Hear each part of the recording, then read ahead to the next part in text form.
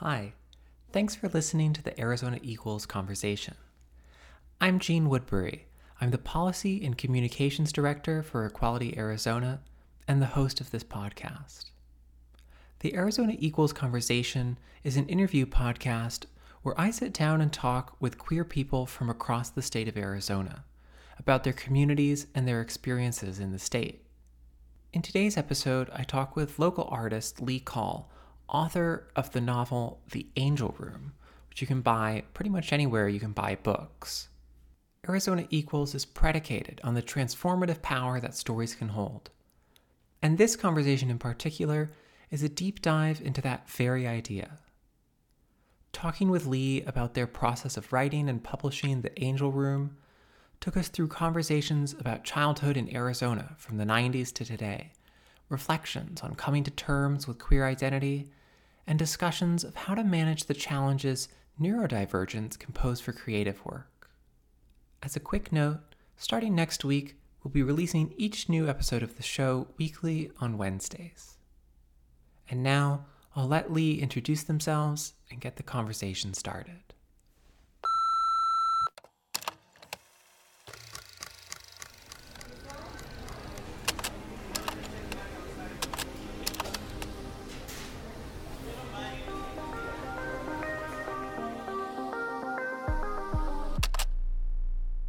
Hi, my name's Lee Call, and I'm a professional studio artist and author-illustrator living in Mesa, Arizona. When we met, I think you had just recently had a book launch, right? Mm-hmm. Yeah.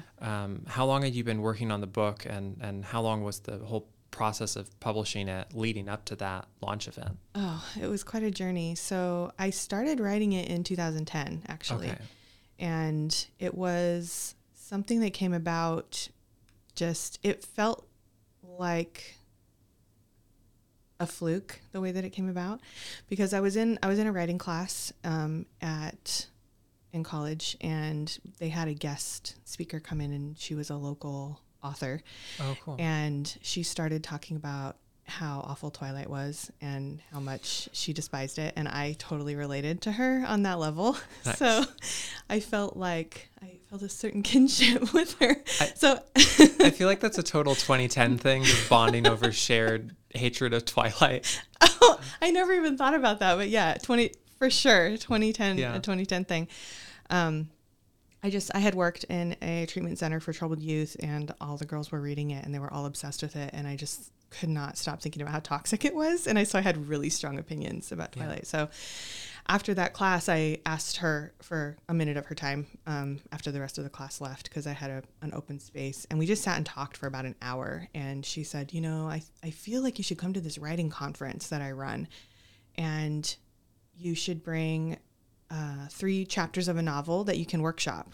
And I was like, oh, I guess I got to go home and write 3 chapters of a novel. So I did. I went home and I bought a ticket, and it was like 10 days away. And I wrote 3 chapters of this novel and then brought it to the conference. And when I was there, the pages got passed around to different people inside my workshop group, of course, because we have to critique each other's work. But then outside the workshop group, different people started coming up to me in the hallways and pulling me into doorways and saying, I read your pages and they really impacted me. And they started telling me these really personal stories that they had. Oh, wow. About things that had happened to them in their life. Yeah. So it felt like the pages, just even that little bit of the book that I had started to write, was moving something in people that had been trapped or maybe in a kind of a trauma cycle for a while. Yeah. And the pages felt important when strangers were coming up and talking to me about them and telling me this is changing me already, And so that was it felt almost like a moral imperative to finish the book. Yeah. Even though it was difficult to write it, because it was a kind of a combination of processing my own story and different people that I had talked to over the years who had trauma stories, and also neurodivergence gets in the way of projects, So you start absolutely, something yeah. and then you're like, I can't finish it. And so it took me 4 years to finish the manuscript. And then I queried it. And I had talked to agents and editors about it. It had been passed to different people. During the writing process? During the writing process. Because I went to the conference every year after that. Oh, that's great. And I brought it with me. And I had sit downs with agents and editors about it. And they all told me, it's too dark. It's too dark. We cannot sell this. It's not marketable. It's just too dark. And so after I finished it, I queried it. I sent it out to about 40 agents. And I got all no's back, just like, it's too dark. This isn't for me, you know. So I said, oh, okay. Oh, well, I guess it's not meant to be. So I just put it away. And then that was 2015. So then I worked on other things and just went on with life and said, oh, well, I guess it's not my journey to publish a novel, you know. And then last year, had a few people who were in the industry, writers and librarians and booksellers, come to me and say, you remember that book you were working on a while back? It feels like the industry's changed a little bit, so it might actually be time for that book. And it was around that time that I had actually brought the book out and was showing it to my friend. We had been exchanging short stories back and forth. And I said, oh, if you like what I write, you should read this book that I wrote. It's Bananas Project, and it took me years to write. And she said, yeah, you should show it to me. So I did, and she said, this is really good. This is an actual book. And so I started querying it again. I did a revision, and I started querying it again, and I sent it out about 100 queries. And the majority of them were either straight no's or no replies. Yeah. I've actually still been getting replies to queries that I sent out in September. So almost a year later, I'm starting to get more replies saying, oh, thanks for waiting so patiently. Yeah. But this isn't for me. It's so much rejection, like just so a constant stream. It's so much rejection. It's so hard. It's so rough on your heart as an artist to have people say no. And, you know, they're coming from a place of commercial viability. Right. And I don't write things that are commercially viable, really. I write things that are complex and human and don't really fit neatly into certain genres. And so I feel like I write things for one person, you know, and that one person is here and there. And I feel like the audience is much wider for it than they would think it is. But I would agree. I have a lot of follow-up questions, but I think we should probably talk just a little bit about what the book is and maybe who that one reader is that you wrote it for. So the book is about a 15-year-old queer kid who lives in Phoenix, who's being raised in a fundamentalist Christian home and with authoritarian parents. And they start out, their queer journey in the book is a exploration and discovery journey. So they start out the book as she, her, and they end the book as they, them. And they have their trauma being manifested as this little snarky demon that follows them around everywhere and is always just like talking in their ear about and commenting on everything. So it's really a metaphor for how trauma manifests itself in our lives and how these tapes that we have running can hold us back from what we really want. So it's basically a coming of age about dealing with these really heavy issues and coming to an understanding of your true self, your authentic self, and how to be brave enough to share your story with someone. The crux of her problem is that she has this dark secret that she's carrying and she can't tell anyone, and she's too scared. And so her journey is really about finding the courage and the ability to do that. So she meets some friends who become very dear to her, and one of them is a lesbian girl, and she's never had any queer friends before that she knows of, you know. Yeah. And another friend is a boy with horses, and she's obsessed with horses. Yeah. I like the horse girl element. Yeah. So it's funny because I had one agent that I wanted to write to. She had everything on her list. It was like, it fit everything that she wanted. She said, I want a dark, gritty thing. I want speculative fiction. I want supernatural twist. You know, she's naming all these things. I was like, oh, it's so perfect. And then at the end, it said in all caps, no horses. And I said, oh dear. Because it's not a horse book, because it's not, have you read it? Yeah. Okay. I think the horses, like, they're totally essential to the story. Right. But at the same time, it could be something else. It doesn't really have to be horses necessarily. Right. It's not, the horses aren't central to the thematic material, I would say. Yeah. I mean, it's just the thing that gives her joy, the thing that makes her heart sing. And it's something where, you know, in those scenes with like the stables or riding the horses, like through, like, I don't know, on baseline or whatever. Yeah. It's one of the first moments in the book where I think the main character has this moment of, well, for one, not seeing the little character creep. Right.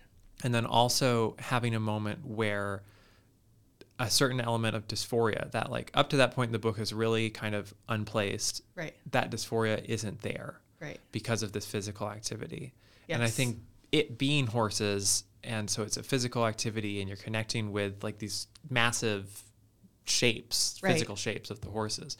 It is really like spiritually important to that part of the story. That pure animal energy, I think, is really important. Yeah.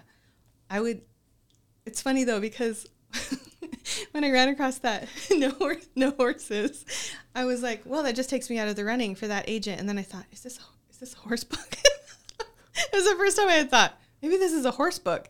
But I can't see it like on the shelf with other horse books. You know, the ones that have like a horse on the cover with the girl holding the bridle, you know, or like petting the horse's face or whatever. It's not that kind of book. It's important to her.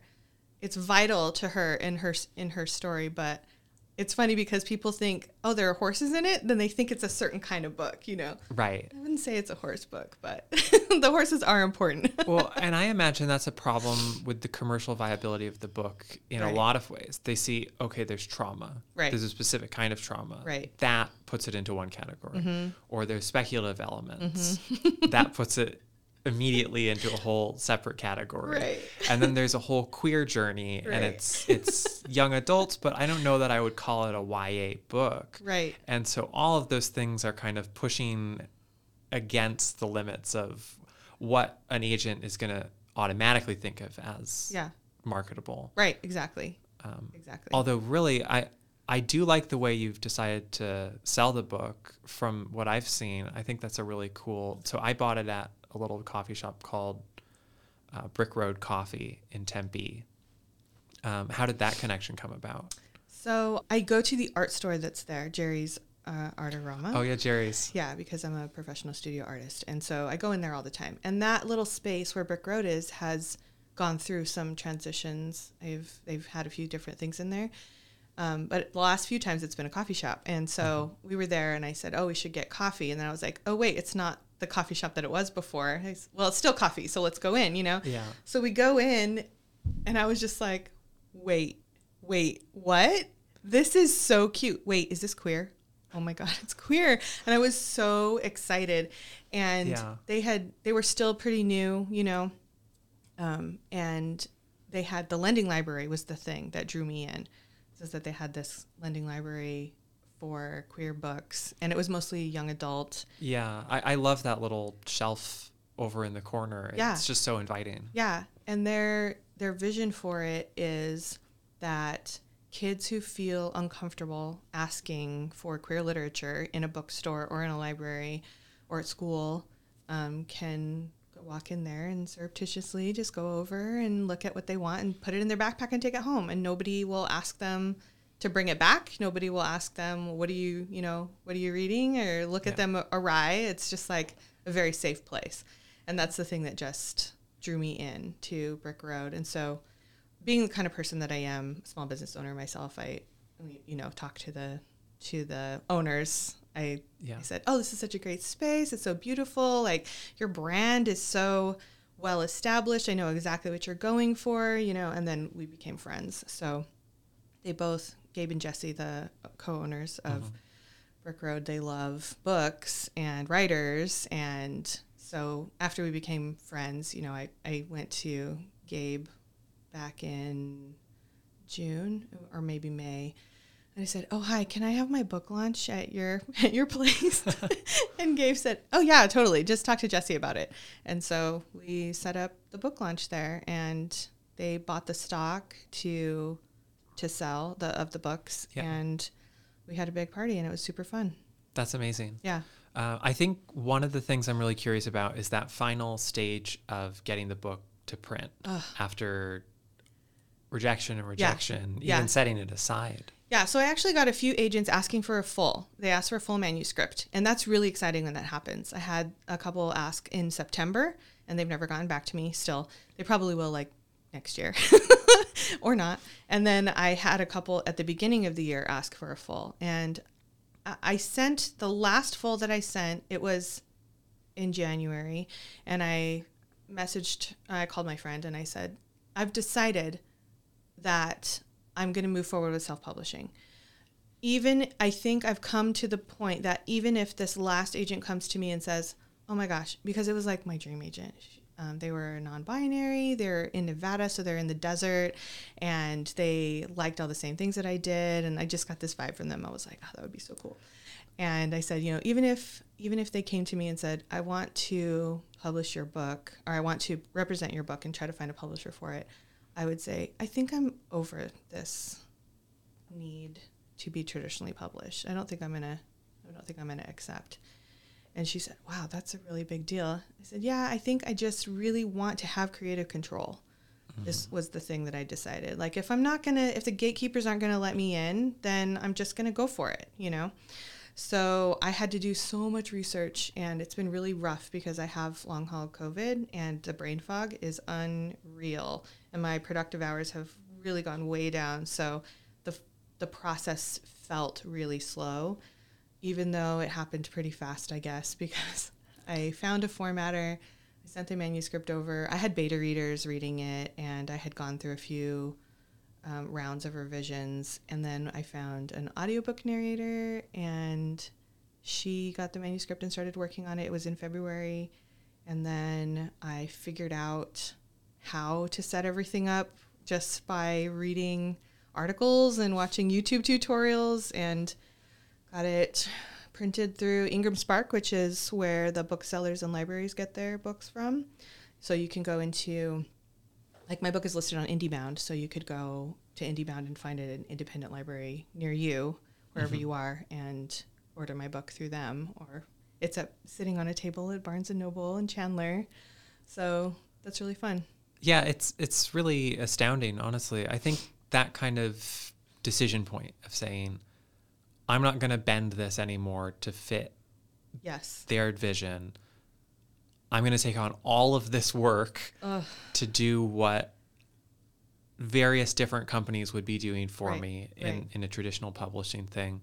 That's a decision that I've seen made, I think, again and again by non-binary and trans writers, like with Topside Press, for example. I don't know if you're familiar with them, but it's a long tradition of saying, there isn't room for us. Right. Let's just do this ourselves. And I think one of my questions, I know you have a Patreon. You mentioned beta readers.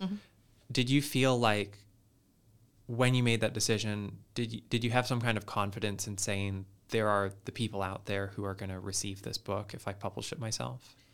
I think my experience at the conference was the thing that made me feel like there are readers out there who would benefit from it, that there is a readership willing to look at it, even though it's cross-genre and not commercial and kind of weird. I felt like the response that I received made such an impact on me that I knew there were people out there who are holding their stories really close, who will really relate to Eleanor's journey Yeah. in the book. And I think that that's one of the really profound parts of the book is the same thing that you're seeing or we're seeing, like even with those first few chapters of people getting to the point of being able to open up is really the trajectory of Eleanor's arc in multiple ways with gender and sexuality and trauma.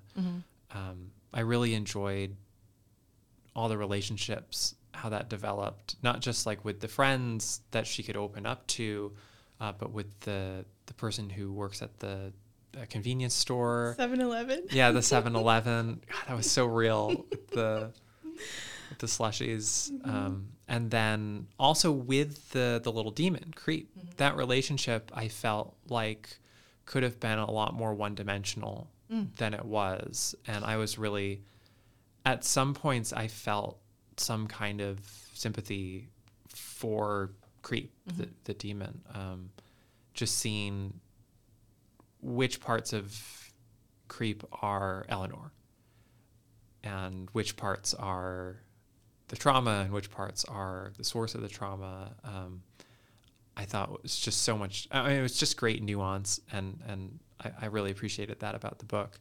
I want to roll back in time to that conference that you've now gone to. I think you keep going to it. I haven't gone to it since I stopped querying. I think the last time I went was 2016.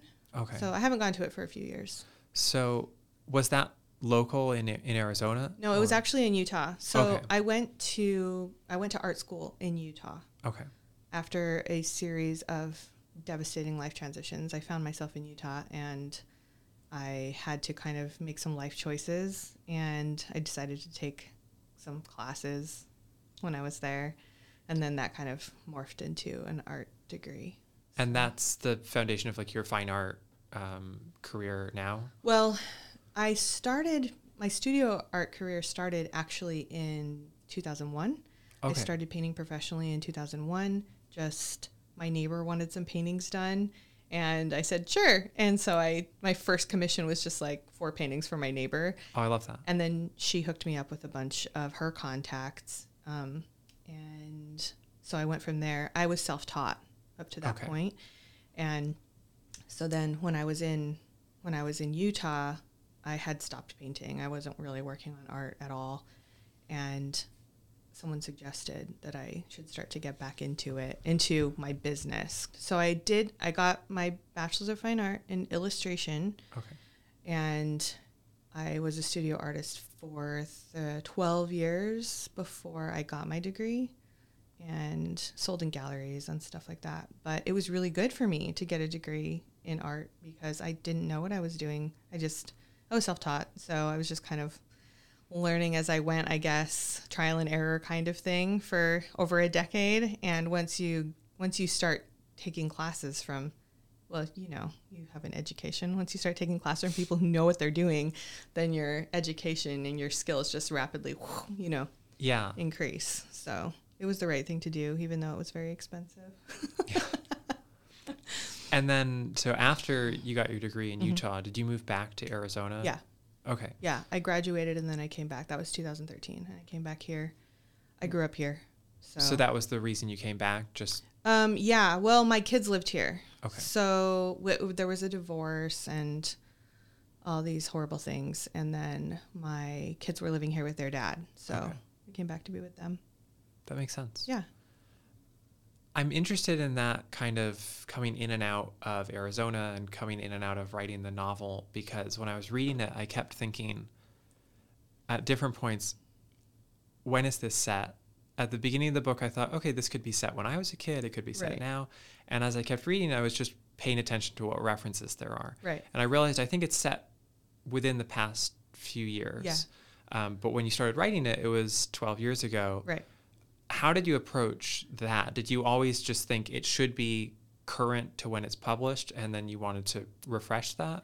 Yeah. So when I wrote it, I was writing it about, it was me and my brother. Like these characters were based on me and my little brother. So it was the house that we lived in the 90s, in Phoenix. Yeah. And it was the little video store that we would walk down to get the VHS of The Last Unicorn. Yeah. And it was the 7-Eleven that we would walk to, you know. And so when I first wrote it, there weren't any cell phones in the book because I was just stream of consciousness writing, you know. Right. And so when I started to revise it and to edit it for more contemporary sensibilities, I did have to go back and inject those more modern references. Yeah. But I feel like Eleanor not having a phone was problematic because everybody has a phone now. Right. But I do know that there are kids who don't because their parents are super strict or their parents are like weirdly religious or whatever it is.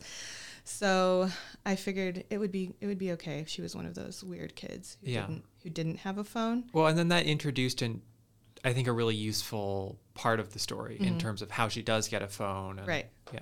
Right. But yeah, initially I actually wondered if I should set it in the 90s, you know, because it was definitely, there's definitely like a retro kind of vibe to it.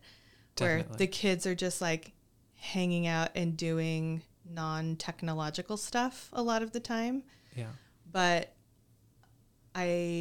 my brother, he is weirdly retro sometimes still. Like he went and bought a typewriter, like an actual typewriter.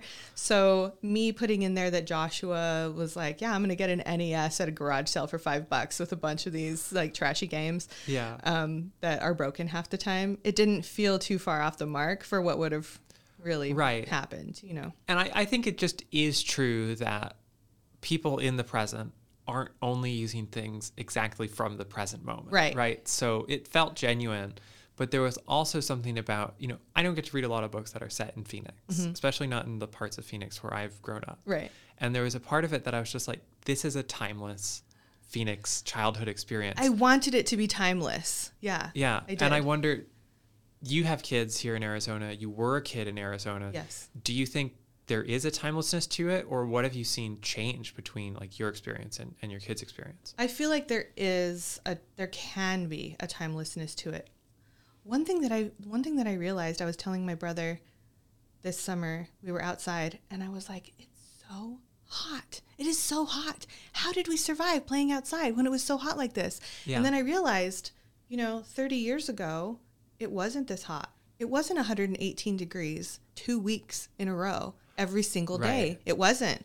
And so that is actually something that impedes children being outside every day now, is the excessive smothering heat, So I feel like there are some things that inhibit kids from doing old-fashioned stuff, but my kids, and maybe it's because of the way that I am, just me, myself, I definitely encouraged them to go outside and play, go outside and build things, go play with the dog, go do the fun things. And they were very outdoorsy, active kids, and they would spend a lot of time outside.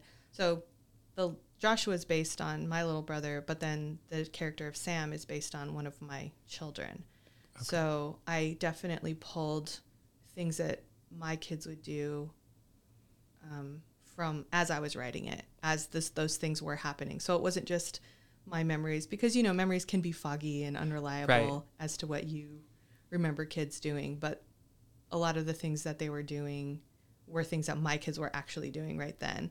So that was something I felt good about, that kids are still doing these kinds of things. Yeah. Plus, kids look at old technology like NES, like it's strange esoterica, It's just like these mysterious artifacts. Let's see how these work, I had a younger cousin come to me when he was a kid, and he said, "Oh, I found this really weird computer," and he was talking about a typewriter.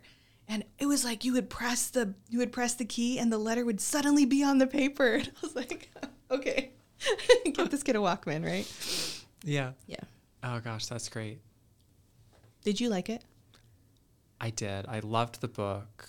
I think something I told you is that I really appreciated the cancer narrative in the book. That's something I have some personal experience with, not with a family member, but inside of a church setting. And so the way you depicted, here's how these people lean on their faith, and here's how Eleanor and Joshua as kids process that, I felt was just something that's pretty rare to see. Obviously, people write about these experiences, but that's a really unique thing. I was going to ask you where you went to college, but then you brought up you went to college in Utah. Yeah, Utah Valley University. Yeah. Because BYU was too Mormon. Yeah. Terrible. I was raised Mormon. Okay. Yeah. So that's something I wondered about, being raised Mormon here in Arizona and then making the decision to move to Utah and go to college, but not go to BYU. It's Right. definitely an interesting series of layers. Right. So when I went to Utah, I was suicidal, and I had decided that I was just going to be done. And it wasn't a conscious decision to like move to Utah. What happened was I was there. My ex had taken the kids. I was really, really ill. I was super ill. And it was Christmas. It was Christmas time. My birthday's on the 20th of December, and it all happened around that time. And it was Christmas, and it was just terrible. And I was alone in the house, and I was in Texas, and my mom called me, and she's like, "Hi, can you please come to Utah for Christmas?" That's where her family's from. Okay. And I was like, "No." And she said, "Please, please, please." And she was crying on the phone. Like, she knew that things were bad, you know. She said, just come and stay with my family just for a couple weeks. Just come to Utah for Christmas. And I was like, fine. I was so sick. And so they bought me the ticket and somebody drove me to the airport, and I was just like in this medicated fog, and it's all still a complete blur. And I ended up in Utah, and people will tell you, people who are native to Utah, people who have moved to Utah, they'll tell you Utah's a black hole. You move there, you go there for a second and you stay for 15 years. Like, I don't know why that is, but it was true for me too. It wasn't 15 years, but I moved there in 2007 and I left in 2013. Yeah. And not really with the intention No. initially to be there for that long. No. Was that a period of your life where you felt like you could refresh and restart, and then when you came back here, you were on a different page? Yeah, it wasn't a conscious refresh. It was kind of like a hard reboot. Oh yeah. Like a forced reboot, right? Yeah. I was in and out of the psychiatric treatment center, and I was dealing with a lot of suicidal ideation and mental illness, and it was just super rough. And I was really dysfunctional, and I had people taking care of me, and I had kids. They were just in another state because I couldn't take care of myself, Right. And so, yeah, I had to like claw my way back to a place of mental stability. And so when I moved here, it was hard because it all started here, and like getting married, and it wasn't a good relationship. And so it was hard moving back here because of triggers and things like that. But I think the biggest impetus for change was when my 17-year-old, she's 23 now, came to me and said that she was gay. And she came out to me, and she said, I don't know why I was afraid to tell you, because I was like, I kind of knew that already, but thanks for telling me, Yeah. But it was then that I took a hard look at the belief system that I was raised with, because it's not a queer-friendly organization, and it's not something that I felt I could morally and objectively cling to, and also be supportive and show my full love and trying to think of another word for support, but that's really it for my kid. Yeah. Because I think that's the height of hypocrisy, to belong to what I now consider a hate group and have a gay kid and say, yeah, I think the gays are great, when you belong to a group like that. Doesn't make sense. Yeah. I think it's interesting to be a queer person and have your kid come out to you and be in that setting. And I think, clearly you went through a long period of your life. And then when your kid came out, you said, this is not okay. Right. But for a long time, you were in that. Yes. And you were queer. Yes. And how did you process that? That's really, it's so bananas. So when you're raised Mormon, there is actual doctrine that says, if you feel like you have homosexual feelings, then you stay valiant and celibate and true through your mortal life. Then when you die, your homosexual feelings will be taken away from you and you'll be magically made heterosexual, or you're like a secret heterosexual your whole life, right? And also that like trans people aren't real, because we're all just as God made us, and God doesn't make mistakes, and God only makes heterosexual people. So that's like on the books doctrine, right? Yeah. And so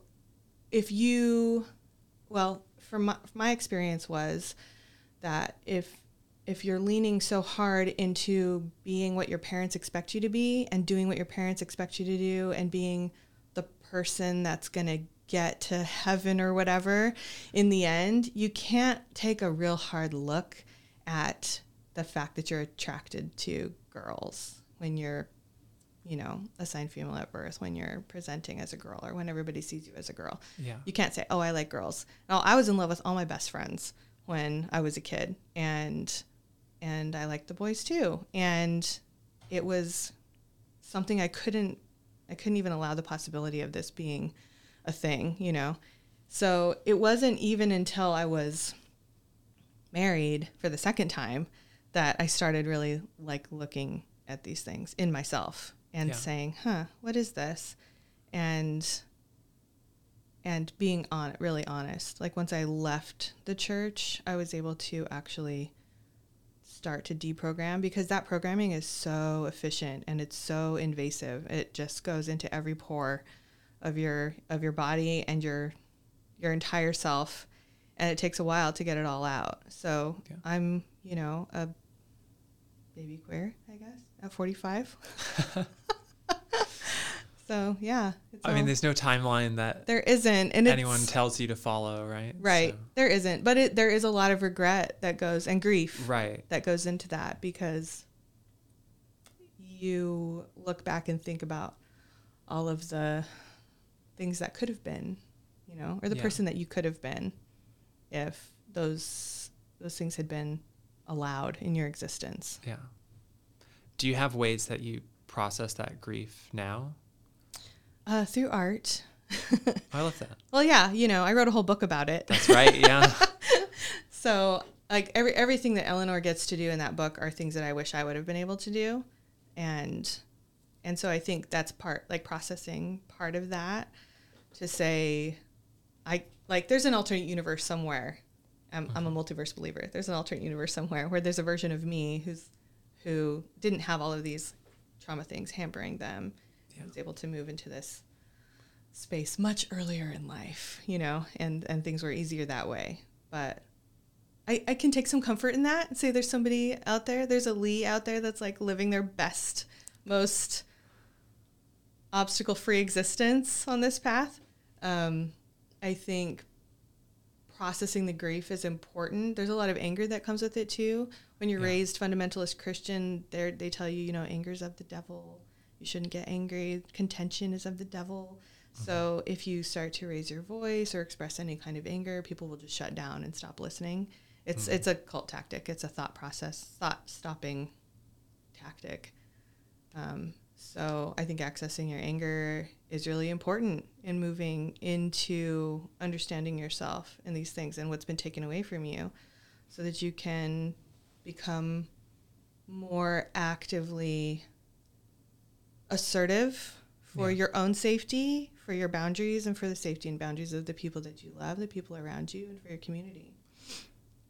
That's something now I'm realizing is actually a huge theme of your book. Mm-hmm. There's these moments of anger where Eleanor really asserts either in a defensive way or in a confrontational way with their parents. And those are moments where things really start to change mm-hmm.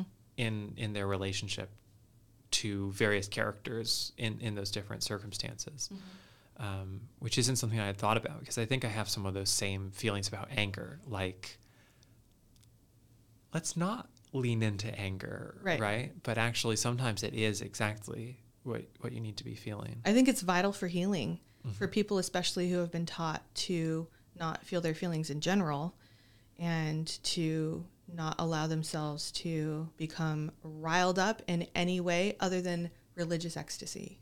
You know, because anger is the thing that tells you when your boundaries are being crossed. Yeah. And if you can't access it, you never know when your boundaries are being crossed until you have no boundaries at all. And all you are is what people tell you that you are. And your true self gets lost. Yeah. So I think anger is really important. Yeah. I think something you mentioned earlier was moving through a decade-long project with, as a neurodiverse person, listening to you talk about trying to be the perfect person, trying to be the perfect child, deciding whether you can even let yourself be angry. I know some of that can come from religion, but also from my own experience, sometimes that's just hard to separate also from neurodiversity and religion and being queer and neurodiverse.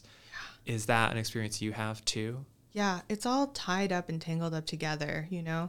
Like I've started to realize, because it's more and more in the public milieu, people talking about it, about the way that neurodivergency can paralyze you and the way that it can prevent you from accomplishing things that you actually really want. Mm-hmm. And there were times with this book that I would get so burnt out working on it. And it's just one book. Like, why was it so hard? It took me 4 years to finish it. I know people now who write a book in 30 days. It's bananas to think about that. But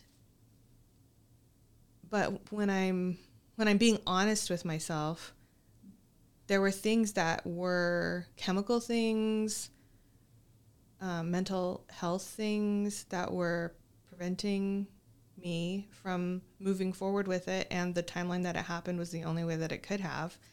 I mean, right now I was just telling my friend yesterday, I need some accountability for pages because I'm working on the sequel to the book. Oh, exciting. And I'm in that task paralysis frozen state mm-hmm. at the moment. Well, not now, not today, but I was yesterday. And I said, I need some accountability for pages because I need to hack my neurodivergency. So I have this thing where I can't do it until it's urgent. I can't do it. I can't accomplish it until it's urgent. And I need to fabricate urgency. Can you help me fabricate urgency? And she's like, yeah. She was one of my professors when I was in college. Oh, that's fantastic. We're best friends now. And so I was like, okay, I'm going to imagine you with your red pen, like getting ready to grade this thing that's due at 11:59 at mm-hmm. night. And she's like, okay. And I said, but don't read it because it's a rough draft. And if I think people are going to read it, then I can't write it. Right. But so I'm sending her pages every day on this rough draft so that I have a deadline. And that's a one way that I've learned I can hack my neurodivergency to push myself forward. Oh, that's really cool. Yeah. Do you find that there are online communities that also help to connect on some of these things? Definitely. I actually belong to a group called Neurodivergent Cleaning Crew. Oh, because there's a lot of shame that can come along with issues that arise because of neurodivergency. Absolutely. Like the tendency to create things called doom boxes for people who have ADHD. They'll just put stuff in a pile or in a box or in a bag and it goes into a corner or on a table or whatever. And then it just disappears from sight. You don't see it anymore. It's actually mm-hmm. invisible to you. And there's a lot of shame that comes up, especially being raised in a religion that tells you, like, as a woman, your role is to be a wife and mother and keep house and have all these babies, and you have to do it perfectly, you know? And so when you have things that you can't seem to get a handle on in your physical space, having communities like this where people, they'll get online and they'll say, look what I did today. And they'll talk about how they approached a task and how they were able to accomplish it, even with the challenges of neurodivergency. I think that can be really helpful. And body doubling is another thing that I learned about, where it's easier to accomplish something when you have somebody working beside you, even if you're not doing the same thing, you're actually working concurrently. That can really help you just motivate. Yeah, for sure. Community is definitely important. I really wanted to set up an opportunity for you to plug your Patreon. Okay. Because you're creating online community with that. Right. And I think I've seen a lot of like independently published authors and independent creators use their Patreon to really be the foundation of that business. Can you tell me a little bit about that? So Patreon, I love the idea of Patreon. You know, artists used to have patrons back in the day, but it would only be like one super rich guy or one super rich family. And now it's like a bunch of people who aren't rich, but they'll donate $1, or not donate, but they'll give $1 to have access to your content every month. And the cool thing that's come out of my Patreon is we have this cute little Facebook family. It's like a little Facebook group that's just the patron members of my group. Of my Patreon, and they post all day memes and little articles and things that they're doing with their day, and they support each other, like people who have had to move or who are going through a hard time. The patrons will send money to each other, and they've actually like become friends with each other through the group. People that didn't know each other before joined my Patreon, and now they're best friends and they talk to each other every day. Wow. It's really cool to be able to facilitate that. That's something that I've learned over the years, is something that I really enjoy, is being able to help people connect and like minds to be able to find each other. So the Patreon is something where I put up short stories, artwork, my professional work, my illustration work, coloring pages, and then I'll send out little nifty in the mail things every once in a while. That's so cool. Yeah. I love how that can bring people together in ways that aren't even always just about your work. Right. But you give them the anchor for that. Yeah. Thanks for recording this with me today. You're welcome. And thanks to all of you for listening to my conversation with Lee Call. If you'd like to listen to past episodes of the show, you can find the entire archive at equalityarizona.org/stories. And if you'd like to be a guest on a future episode of the podcast, you can sign up on that same page. Equality Arizona is a policy and politics-focused LGBTQ+ rights organization focused on building the political power of LGBTQ+ Arizonans. If you'd like to find more ways to get involved with our work, visit our website, equalityarizona.org, where you can find events and volunteer opportunities, policy analysis, and our voter guide.